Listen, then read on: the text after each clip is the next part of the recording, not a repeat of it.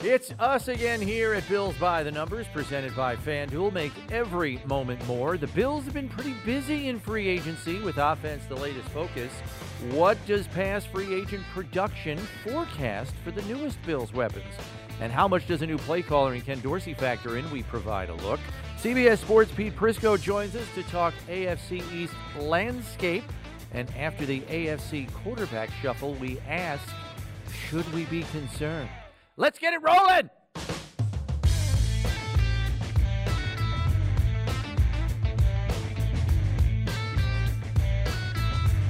Glad you can make it in for this edition of Bills by the Numbers. Bills Wall of Famer Steve Tasker, Bills insider Chris Brown, here with you. And it's a far busier free agent signing period than I believe most Bills fans anticipated. And while the Von Miller signing will understandably draw all the eyeballs, the Bills have very quietly refilled some key positions on offense, most notably guard, slot receiver, running back, along with some depth at tight end. The opening question with the additions of Roger Saffold, Jamison Crowder, Duke Johnson, and O.J. Howard is, what should we expect production-wise from these new additions, particularly the skill position players? I think you can expect some stuff from Jamison Crowder. I expect him to kind of be on the field. He and Isaiah McKenzie will probably go into the preseason, if not neck and neck. Probably Isaiah McKenzie will give most of the snaps because he's familiar with the offense and the verbiage. How that changes will depend on how they play, no question. But I think those two guys in the skill position, maybe O.J. Howard, you know, those guys are going to flash because they're going to get opportunities to carry the football, as will the running backs. Saffold is interesting. It's going to be harder to see him shine. It's going to be harder to get an idea of how he's playing in there. But I think one thing will be certain. If the one thing, and I would look for in this year as opposed to last year, even though they had a really successful year last year, if they can keep the same five guys on the field, this team's going to take a step forward. Yeah. That guy's starting at left guard. Absolutely. For all intents and purposes. Aaron Kromer has worked with him before. He believes in the guy. He's got no sign of slowing down at age 33. Plug and play. Crowder, I think what should be noted with him is that he has been used in a similar fashion to the way McKenzie has been used here in Buffalo. Not to the degree with the Jets, because I think they were trying to figure some things out, first year, new offense, all of that jazz. But he's a guy who has experience carrying the ball in his hand. He was a running back / option quarterback in his younger days in high school, so it's not a foreign concept to him. So I think the versatility of Crowder is something that some fans may not be aware of, how versatile they want to be with him, knowing they already have McKenzie. Right. Remains to be seen, but it's interesting nonetheless. And then O.J. Howard, Steve, as you've mentioned, right, physical traits. Big, strong, fast, at least in a straight line.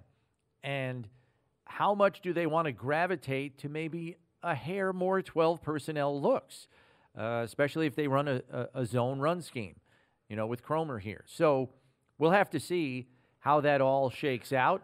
I'm expecting a little more balance across the skill position opportunities as well. Yeah, I might mean, see that. a more divvied out target share, I guess is what I'm Might saying. be more guys catching passes. I think Crowder, and you're right, Crowder and McKenzie have been used a little bit similarly, but Crowder's numbers at wide receiver dwarf McKenzie's. McKenzie's been used at spots, but when McKenzie's gotten in the game, productive. He's been really productive. And I think that's one of the things maybe Ken Dorsey's saying, you know what, we might have the guy right here. Let's just see. That'll be an interesting, an interesting scenario to play out during the preseason. It almost makes you wonder, is it more of a competition between O.J. Howard and Isaiah McKenzie than it is between Crowder and McKenzie? And what I mean by that is, if McKenzie shines in his opportunities more so than O.J. Howard might shine in his, does this offense gravitate towards more 10 personnel? Not that you'd necessarily take Dawson Knox off the field ever, but maybe is there more 10 than 12, I guess is what I'm arguing here. More opportunities for McKenzie on the field in a 4-wide set than, say, O.J. Howard in a 12 personnel set. Basically, the question we have right now that we're not going to get the answer to is who's on the field more, Crowder or McKenzie? and in what role. O.J. Howard's in that mix as well, but he's the second tight end, and they're certainly not going to play, I would think, 12 personnel more than they play 10 at this point, although, that's one question as well. It has to be answered. Stranger things have happened. That's going to be it. But I say this, if Ken Dorsey is anything like Brian Daboll, the guy who he's taken over for, who's mentored him for the last 4 years, best production group stays on the field, and that's the way it's going to be. By no means is this a surefire way to provide a fair expectation, but since we often rely on numbers here on this podcast, that's where we're going. So first up, Jamison Crowder, a slot receiver with 650 catch seasons, despite playing through a handful of quarterback and scheme changes in his time with Washington and the Jets. He replaces Cole Beasley in a slot, a role he may very well share with Isaiah McKenzie, as we mentioned. If we look at Beasley's first year in a Bills uniform in 2019, he was the second highest passing target on the team. John Brown, 115 targets. Beasley, 106. The offense was still growing with a rookie tight end in Dawson Knox at that time and a third receiver role most often occupied by a young McKenzie, who didn't do a whole lot. All Beasley did was put up 67 receptions, 778 yards, and a career-high 6 touchdowns. With the offense as it exists now, with Stephon Diggs, Gabe Davis, and Dawson Knox, are those numbers realistic for Crowder to duplicate? I kind of doubt he'll get 106 targets. You're right. What about the 67 catches, though, for 778? Maybe. Maybe. I think right? that's the it's positive. A hard maybe. I think that's a positive. I think that's in a best case scenario. I think he'll get 50 anyway. Yes. I think that's doable. So between 50 and 67, 67 I think's got to be the high end. He's got to be Diggs. the primary slot to do that, though. Right. He's got to be on the field all the time. He's rotating in and out with Isaiah. That's probably not happening. Right. Together exactly. they might get there. Because Diggs is still going to get the lion's share of the targets. Gabe Davis remains to be seen how he handles the number 2 spot. I think he's going to get about 67. Yeah, he's got to. He's got to. And then where does Knox fit in there? And there's a lot in there. There's a lot in there. There's a lot of unknowns, but all of those guys have every reason to believe they're going to have productive seasons with the way the Bills' offense is structured. Next up, O.J. Howard. The last time a free agent tight end joined the Bills was also in the 2019 season. Tyler Kroft came in. Injuries kept him off the field for the start of the year. He ended up appearing in just 11 games, had just 14 targets with 6 receptions for 71 yards and a touchdown. He was second fiddle to Knox, and his targets were minimal, and this was before Stephon Diggs was even on the roster. His numbers were better in 2020, but not by much. Inactive for 4 games on the COVID list, missed 2 more games, didn't get more than 15 snaps on offense in 2 other games. He did have the game-winning touchdown catch against the Rams in the waning seconds back in Week 3, but should we expect O.J. Howard to be just as far down the pecking order here? It's hard not to think that way, right? With all the names we've mentioned. Exactly. If he gets on, if Dawson Knox gets hurt or injured and has to come in for a game or 2, yes. If they go some 2 tight end, okay. If they catch lightning in a bottle out of the 2 tight end set, and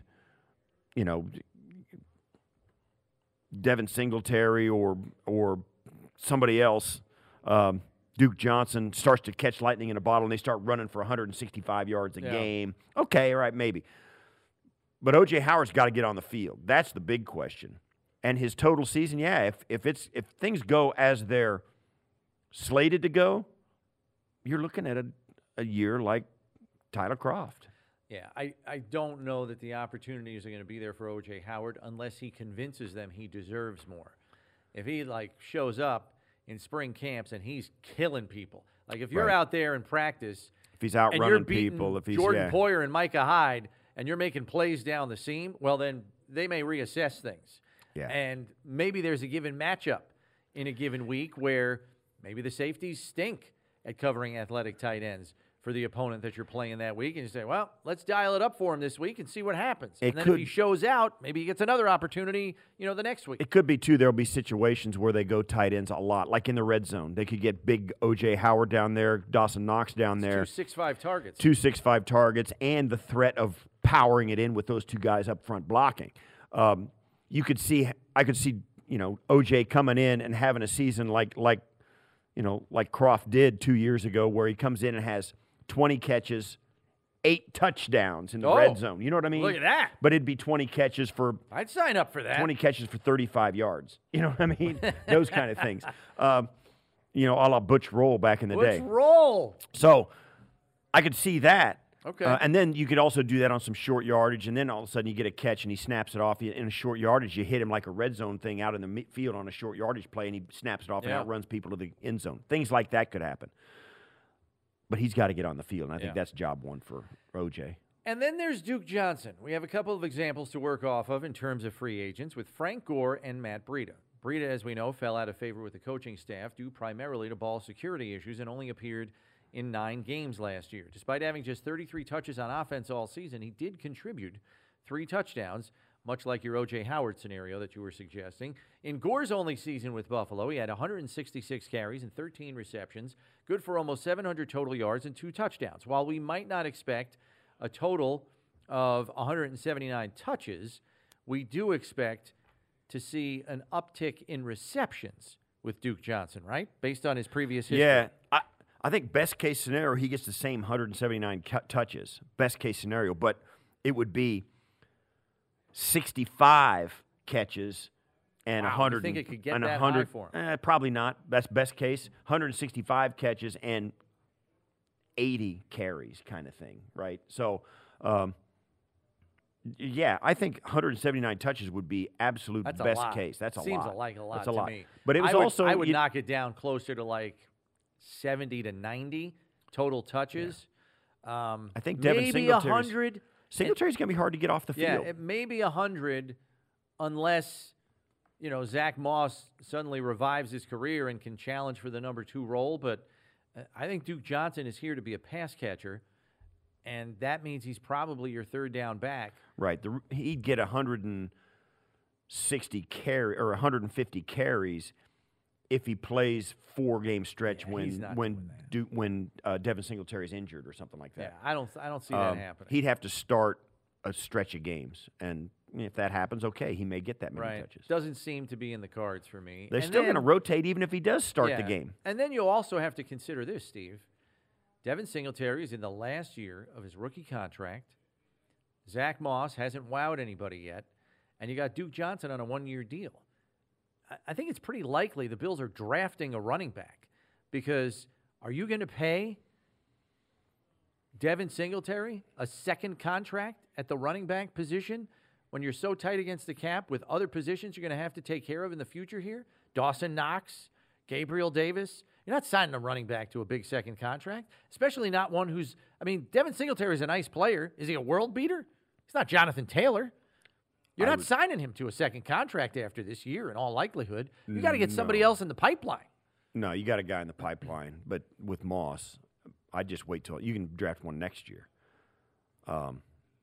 That's what I would think. This year's not a must unless it's a 6th or 7th round. I'm just saying, middle round. Maybe. I wouldn't draft one this year. I'd wait. Yeah. Another year. All right. Fair enough.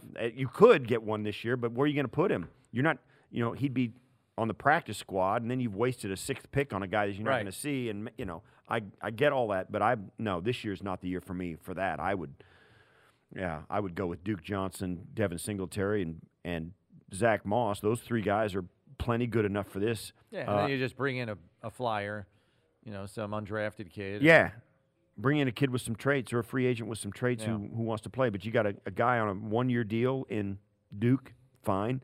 Devin's on a 1-year deal with Devin, fine. Those guys are going to be highly motivated to play well. And Zach Moss is going to be trying to get on the field hard to get his career back on track. So he's going to be highly motivated. Perhaps the most important part of this new free agent production equation is the fact that Buffalo has a new offensive coordinator in Ken Dorsey. While Dorsey is surrounded by a quality group of offensive assistants in Aaron Kromer, Joe Brady, Mike Shula, among others, the collection of assistants is also brand new.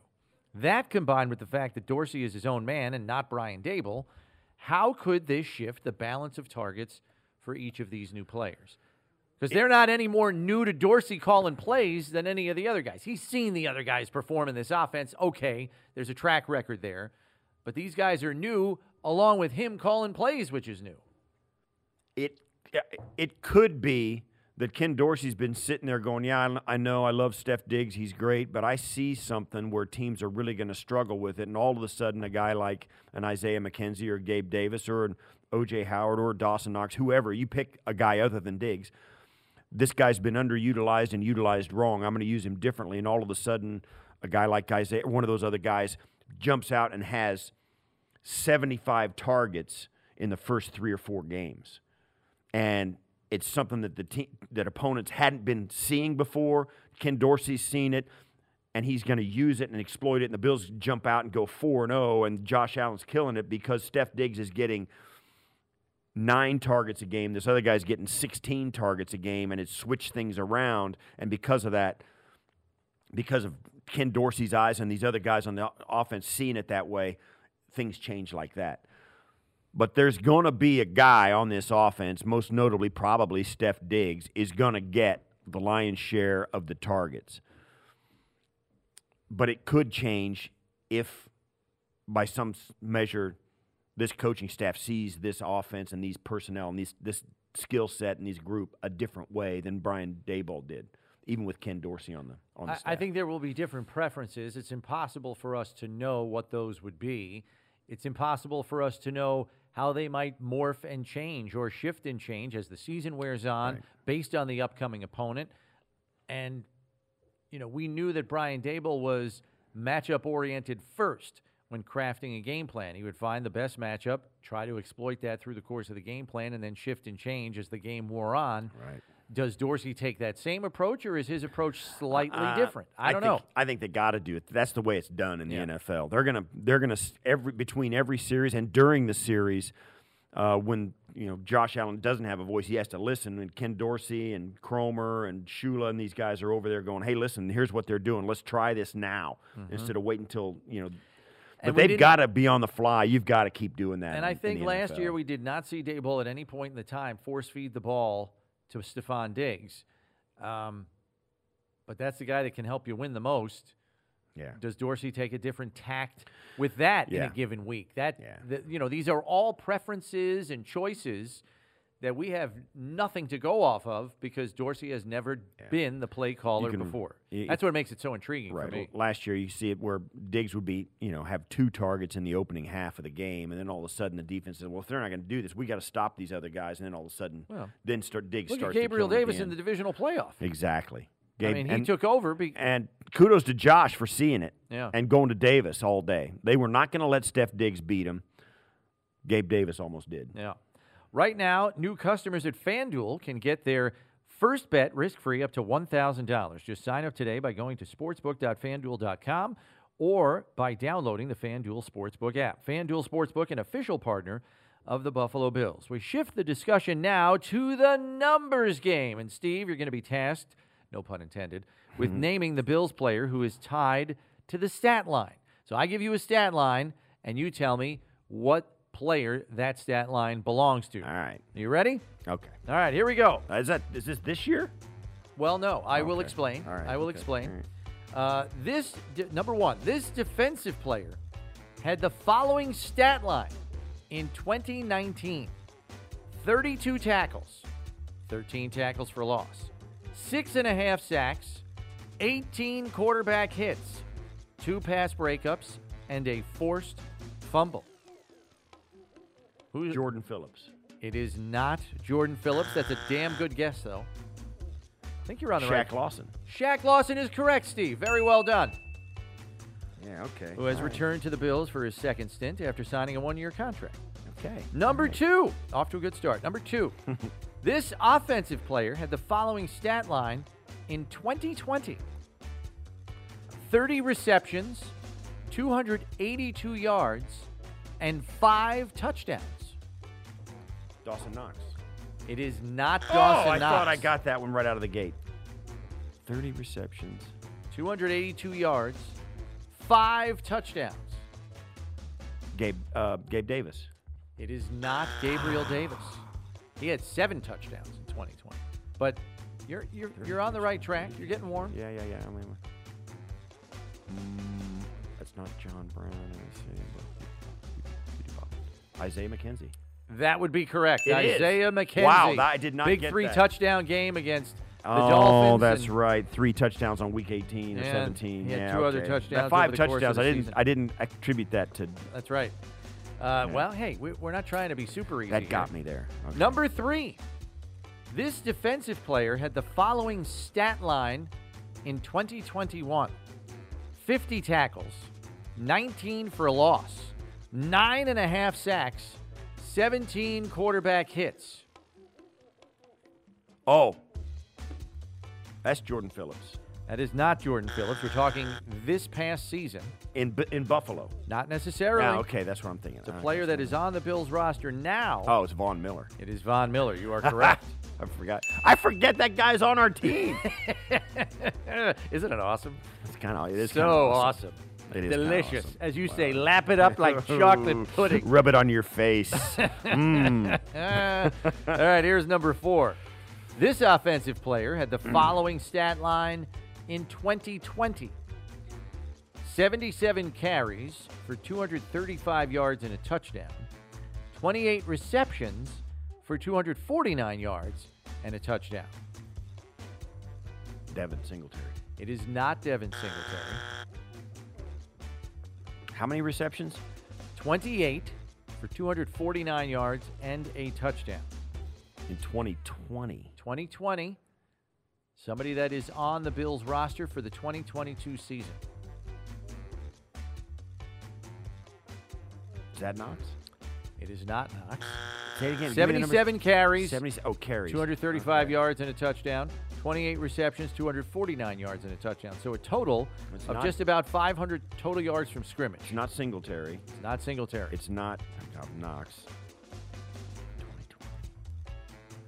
It's not. We already did Isaiah.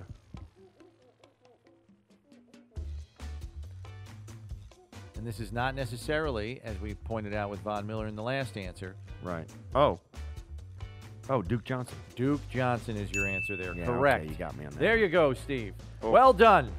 Pretty good. You went. I mean, it took you a couple of guesses on a couple, but you went 4 for 4 in the end. Yeah, I was. You got close them all. to the bullseye. You were, you were right. I Yeah. was, couple I was of in, couple of 20s. I wasn't off with my rocker. Couple of 20s, couple of 18s Yeah, there on the you go. dartboard. That's right. Not bad at all. All right, joining us now is senior NFL writer for CBS Sports, Pete Prisco, who is ready to talk about the changing AFC East landscape and the state of quarterback talent now in the AFC. Here is Pete. All right, Pete, let's start here with essentially the news of this past week, which is Tyreek Hill into the AFC East to the Dolphins. Some people are already saying they've leapfrogged the Patriots in the division with everything they've done this offseason. Patriots, curiously quiet through the course of this early free agency period. But where do you think that puts the Dolphins now on this division landscape anyway in the AFC East? Well, I think they're pushing the Patriots. I'm not necessarily going to say that they're there. Just look, Tyreek Hill adds a nice dimension to any offense. We know that. You guys know that. You've seen it firsthand. And I think it's going to help Tua, but this is all about him. You can talk all about getting Hill and getting Armstead that played left tackle, but if Tua doesn't take the next steps, then it's not going to matter anyway. So, again, I go back to what I said. I don't necessarily think Tua is a franchise quarterback. I didn't think that before the draft, and I didn't think it when they were tanking for Tua, which everybody thought they were doing. So it's about him. If he grows and becomes a real good quarterback, then they'll be a good team. But it's on him, by the way. And, you hear things that he wasn't exactly the hardest worker in the world inside that building. And that's a concern because if you're a quarterback, you got to be working all the time. You guys know that. Yeah, and that's really the conversation in the entire division centers around what Tua's going to do. The Dolphins have done everything, a lot like the Cleveland Browns did for Baker Mayfield 2 years ago, bringing in all this talent, a good defense, great running back, some wide receiver help. It didn't go that well in an injuries-filled season for Baker. Tua's in the exact same boat. Correct? I mean, this roster face value, it's pretty close to being a playoff roster at least, right? If with great quarterback play. Yeah, I think it is. I think when you look at it, across you're talking about the Dolphins adding Armstead and Hill and you're adding talent and the offensive line was bad. They've used a lot of premium picks, by the way, on that offensive line. It was bad. You put him in there, now you got competition. with Jackson can play guard on the other side. They also added Connor Williams to play left guard. I don't think he's a great player, but he's an upgrade. So I think they're going to be better defensively. I still think they need another, dynamic edge rusher. Agba, they've re-signed him. He's a good player, but he's not dynamic. He's a, power player. So they have some holes, but they're moving in the right direction. But think about this, though. If Tua doesn't play well, Teddy Bridgewater will play. That means you're back to a bridge quarterback, no pun intended. And what do you do next year? You got to go into the draft and try and find one. So it's always about the quarterback position. Until you solve it, you're going to be chasing it for a long time. Right. Von Miller addresses the one thing the Bills couldn't do consistently, probably each of the last 2 playoff runs, which is get the opposing quarterback on the ground. With all of these quarterbacks climbing into the AFC, seemingly filling every vacancy known to man and upgrading the quality of the quarterback pecking order in this conference, how does that even add more significance to the Von Miller signing for the Bills? Oh, absolutely. I mean, look, we heard that same cry last year for the Bills, which is why they drafted those 2 guys, early in the draft, right. Russo and Basham, and it still didn't rush the passer well enough. So I think you get a guy like Von Miller, he gives you that dynamic pass rusher. When you play all those teams in the conference with everybody having a lot of them having great quarterbacks, you got to be able to knock them down in crunch time. I mean, that's the key thing. Knock them down in crunch time. Force a turnover in the fourth quarter, and that's what Von Miller can do. I love the aggressiveness of the Bills and what they did. I really do. I mean, you look at it. They want to run the ball. You can see that. They add Saffold. What happens with Bates at left guard is interesting since he's a restricted free agent. They could address that position in the draft. I think, bring back McKenzie's good for the slot. Get Crowder to replace Beasley. That's a good move. I mean, Tim Settle's an underrated player on the defensive line. The Bills were the best team in the league last year, and if they didn't blow it with the 13 seconds, they win the whole thing. I hate to say that to the Bills fans because that's the reality of it. They were the best team, and I think they will be the best team going in this year. I think that team is loaded. Yeah, you're preaching to the choir here. The Bills fans but you got to live with it, right? You got to live with the 13 seconds, and you got to get over it and use it, chew it up, and sock it away for fuel for upcoming seasons. And this next season is in a conference where you've got no less than 6 or 7, quarterbacks that are franchise guys. Joe Burrow, Josh Allen, Pat Mahomes, Justin Herbert, Deshaun Watson, Lamar Jackson. Now Russell Wilson and Matt Ryan have come over to the conference. Derek Carr is in the conference. It's an uphill road just in the AFC to get to the Super Bowl this year, let alone what's happening over on the other side of the league. Give us your take on the quarterbacks in the conference, what it's going to take, what it's going to look like, and how it affects the Bills actually particularly. Well, by the way, you forgot Joe Burrow, Steve. Yeah. I mean, it's amazing. Yeah, I mean, you can. That's what you do, and I've done the same exact thing. You go all the way through all these guys, and you go, "Oh wait, I forgot that guy." That's how deep it is. This conference is unbelievable when it comes to quarterbacks, and it's going to be a war. People will look at the Colts and say Matt Ryan. Matt Ryan is still a quality quarterback. Maybe he's not the MVP he was a couple years ago, but he's been beat up. He's been sacked 40-plus times in each of the last 4 seasons. He's been beat up. Now he goes to the Colts with a good offensive line and a run game. He's going to be that much better. So, yeah, it's going to be a war weekend. Thankfully, for the Bills fans, you're not in the West because that thing is going to, they're going to, cannibalize each other. That's what's going to happen out West. Every single team has made improvements except for the Chiefs. And we know they're still one of the best teams with Patrick Mahomes. So I think it's going to be tough to navigate through the West. It's going to be tough to navigate through the AFC. And that's why home field advantage. And the Bills have to realize this because they've done their part in the playoffs, but they got to get the championship game in their building and get it in their building. And that's the most important thing through the regular season. Do you think their chances to do that are enhanced because of what the AFC West has become? You mentioned the cannibalization. Let me try that and slow down to say it. And the AFC North, you could argue, is more competitive in terms of maybe what those teams could do to one another.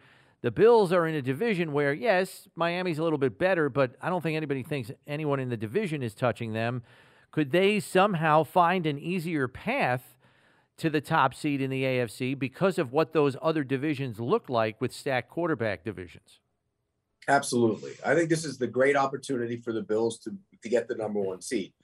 And again, I go back, New England and Miami, and Miami has the issue with Tua. And, let's be honest about it. For all the rave about Mac Jones early in the year, he kind of tailed off a little bit at the end of the season. And so there's still some questions about him as well. And they haven't done a lot in the offseason, which they usually don't. They did a year ago, but this year they're not. And so I think it's Buffalo, and then there's a drop down. And for that reason, I think Buffalo should be the number one seed in the AFC, because the only other option would be if Tennessee somehow ran through the South, because the South with Texans and Jaguars isn't great right now. And the Colts are still a little bit unsettled in some spots. So I do think it'll be Buffalo, though, because the other divisions are so tough. What about the other conference? I mean, you got Aaron Rodgers signing back with Green Bay. Davante Adams is out. He's still in the same division with the Lions and the Bears, so there's that. And then also the Minnesota Vikings with a new head coach. I mean, it looks like another cakewalk for Aaron Rodgers to get into the playoffs. And how deep can he go if he gets there or when he gets there? Yeah, and I think they'll use one of their first-round picks, maybe both of them, on wide receivers, which is something they haven't done since 2002 when they drafted Javon Walker way back in the day. And so I do think you have to do that early. They'd love to bring back Valdez-Scantling because I think he's a deep threat. I'm surprised he's not getting more play around the league in terms of the free agent market, but they will be fine. I mean, they'll be the same team they were as long as Rodgers throwing around. And people forget, if they don't get a punt blocked against the 49ers, they're playing home in the championship game too, like the Bills would have been if they didn't have the 13 seconds. So it's just sometimes the little things go against you and prevent you from winning a Super Bowl, and now you have to respond to it. But when you have Rodgers, when you have Josh Allen, those guys will respond to it, and the team will respond to it as well and move on. Last one I've got for you, Pete. I know you've had your ear to the ground in Jacksonville for a long time, so I'll ask you this. What do you think Doug Peterson can do for Trevor Lawrence's game in year two? Well, I think he's going to elevate his game in a big way. I think that kid's, he's got star written all over him. He's a lot like, in my mind, he's a lot like Josh Allen, the early growing pains and then growth in the second year and then stardom. And that's where I think Trevor Lawrence is going to be. It was a disaster last year. I mean, Urban Meyer was in over his head.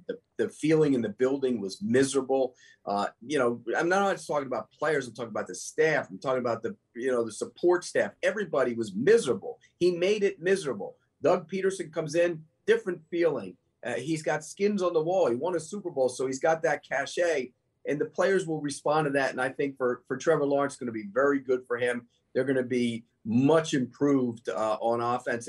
And by the way, in week 18, when they beat the Colts to prevent them from going to the postseason, he was really good that day in terms of giving people an idea of what he can become. So I think they're going to be much better. They're not going to be a playoff team, but they're going to be much better this year. Pete, thanks for coming on with us. We appreciate you as always, man. Thanks for giving us some insights. You got it, guys. Take care. All right, the quarterback carousel spun like the wheel of fortune this past week. Deshaun Watson traded to Cleveland. Matt Ryan traded to Indianapolis. Atlanta signed Marcus Mariota. And New Orleans re-signed Jameis Winston. With a more talented Matt Ryan with the Colts than Carson Wentz, and a more talented Deshaun Watson in Cleveland, only adding to the glut of top-end quarterbacks in the AFC, Steve, should we be concerned in how that could impact a Bills championship run? You should always be concerned with good players in your conference, and that the Bills should be. I mean, this is not – the Bills are not going to go 17-0, and they're going to run into some teams that are playing really well with some talented guys taking snaps, obviously. When you go down the list, it's going to be a gauntlet getting to the Super Bowl through the AFC this year. Certainly you can make a case that Russ Wilson makes the Denver Broncos markedly better. Mm-hmm. Derek Carr, with the addition of Davante Adams, they're a better team. Khalil Mack to the Chargers, along with Justin Herbert and all the weapons with Mike Evans and now Mike Williams, and of course Keenan Allen. That's big. Robert Woods back in the AFC over to the Tennessee Titans, going to help Ryan Tannehill and that team play better. And Lamar Jackson's healthy again. Lamar Jackson's healthy. Oh, my gosh. That's right. Lamar Jackson's He's healthy. like an afterthought. Deshaun Watson at Cleveland is going to hurt back on the field after his problems, Right. or at least at some point back on the field after his problems. And even if the Cleveland Browns don't make the playoffs, they're going to be playing better at the end of the season after his suspension is served. They could be a spoiler at least, if not a dark horse. Yeah. And then, of course, Miami getting Tyreek Hill helps Miami, and I think there's no question it hurts Kansas City. They're going to have a hard time filling that void. Kansas City got a little bit worse. Miami got markedly better. I still don't – I think that helps the Bills against the Chiefs, obviously, and it makes the 2 games against Miami that much more problematic. Yeah, it's not just the quarterbacks, but it's the quarterbacks and everything else that has happened that makes the AFC a lot more difficult to get to the top of. But we had one of the best, if not the best team in the conference last year, and they got better. The Bills got better. So it's going to be a fun year, interesting year coming up. Yeah, I think there are concerns to have. The suspension, the anticipated suspension for Deshaun Watson, hopefully would take the Browns out of the equation in terms of truly contending for like a top seed in the conference. If he misses 6 games, that's Right. going to make it supremely difficult for them to compete for a Right. top seed in the conference, let alone get in the playoffs. I think the Dolphins can probably be the second best team in the AFC East now. I think they've leapfrogged New England, in my opinion, with what they've done down there, and may challenge for a wild card this year. I mean, that was a 9-win team last year? A couple more wins. Now you're at 11, and there you go. AFC North, it's still probably Cincinnati and Baltimore. I mean, Mitchell Trubisky, what can he do in Pittsburgh? But here's the bottom line for the Bills. They have to play every team in the AFC North. That means you're playing Burrow, potentially playing Watson, depending on where you play him on your schedule and the suspension that he's likely to serve. And then you still have to deal with Pittsburgh, who still has a pretty damn good defense, although they have some holes to fill on the back end. And then, you've got the other AFC teams that are all going to be jockeying for position. The Colts are in suddenly a pretty easy division, unless Trevor Lawrence has a monster year under Doug Peterson, and that's a young up-and-comer. And you hope the AFC West beats up on each other and doesn't have a record to contend with a one-loss record like the Bills. But, yes, it is a concern. I think you look at what Matt Ryan could potentially do in Indy. Veteran quarterback, knows what he's doing. I mean, that team is better than they were last year at the quarterback The position. Bills don't have to play the AFC West except they play Kansas City. Right. They play Pittsburgh, Cincinnati, Cleveland, Baltimore. That's a tough division. And the Pittsburgh Steelers beat this Buffalo Bill team last year with Ben Roethlisberger. And they got to play Tennessee again, the Right. other first-place team. Mitchie Biscuits is better than Ben at this point, In his physically. career. Physically. And he presents more different problems than Ben did. So Pittsburgh's going to have every reason to think they're going to bounce back a little bit this year. And then also, you're right, they've got to play Tennessee. You'd be hard-pressed to tell me the Bills don't have a chip on their shoulder when it comes to Tennessee Titans. Yeah. And, of course, the Kansas City Chiefs are what they are. They're that, ubiquitous specter on the horizon that you're always shooting And for. they got even Juju without. Smith-Schuster, who helps kind of replenish their receiving core to a certain extent, but no Tyreek Hill, no Byron Pringle. Right. So they're going to have, and no DeMarcus Robinson. They're going to have roles to fill depth-wise and in terms of top of that pecking order as well. But still, it's Patrick Mahomes who can make everybody on his team look better on the offensive side of the ball. Right. That'll do it for this edition of Bills by the Numbers, presented by FanDuel. Please subscribe on whatever podcast platform you listen to so you know when the next episode is available for you. And always remember, when you need to know about the Bills, you need to check Bills by the Numbers. For Steve Tasker, I'm Chris Brown. We'll see you next week, everybody.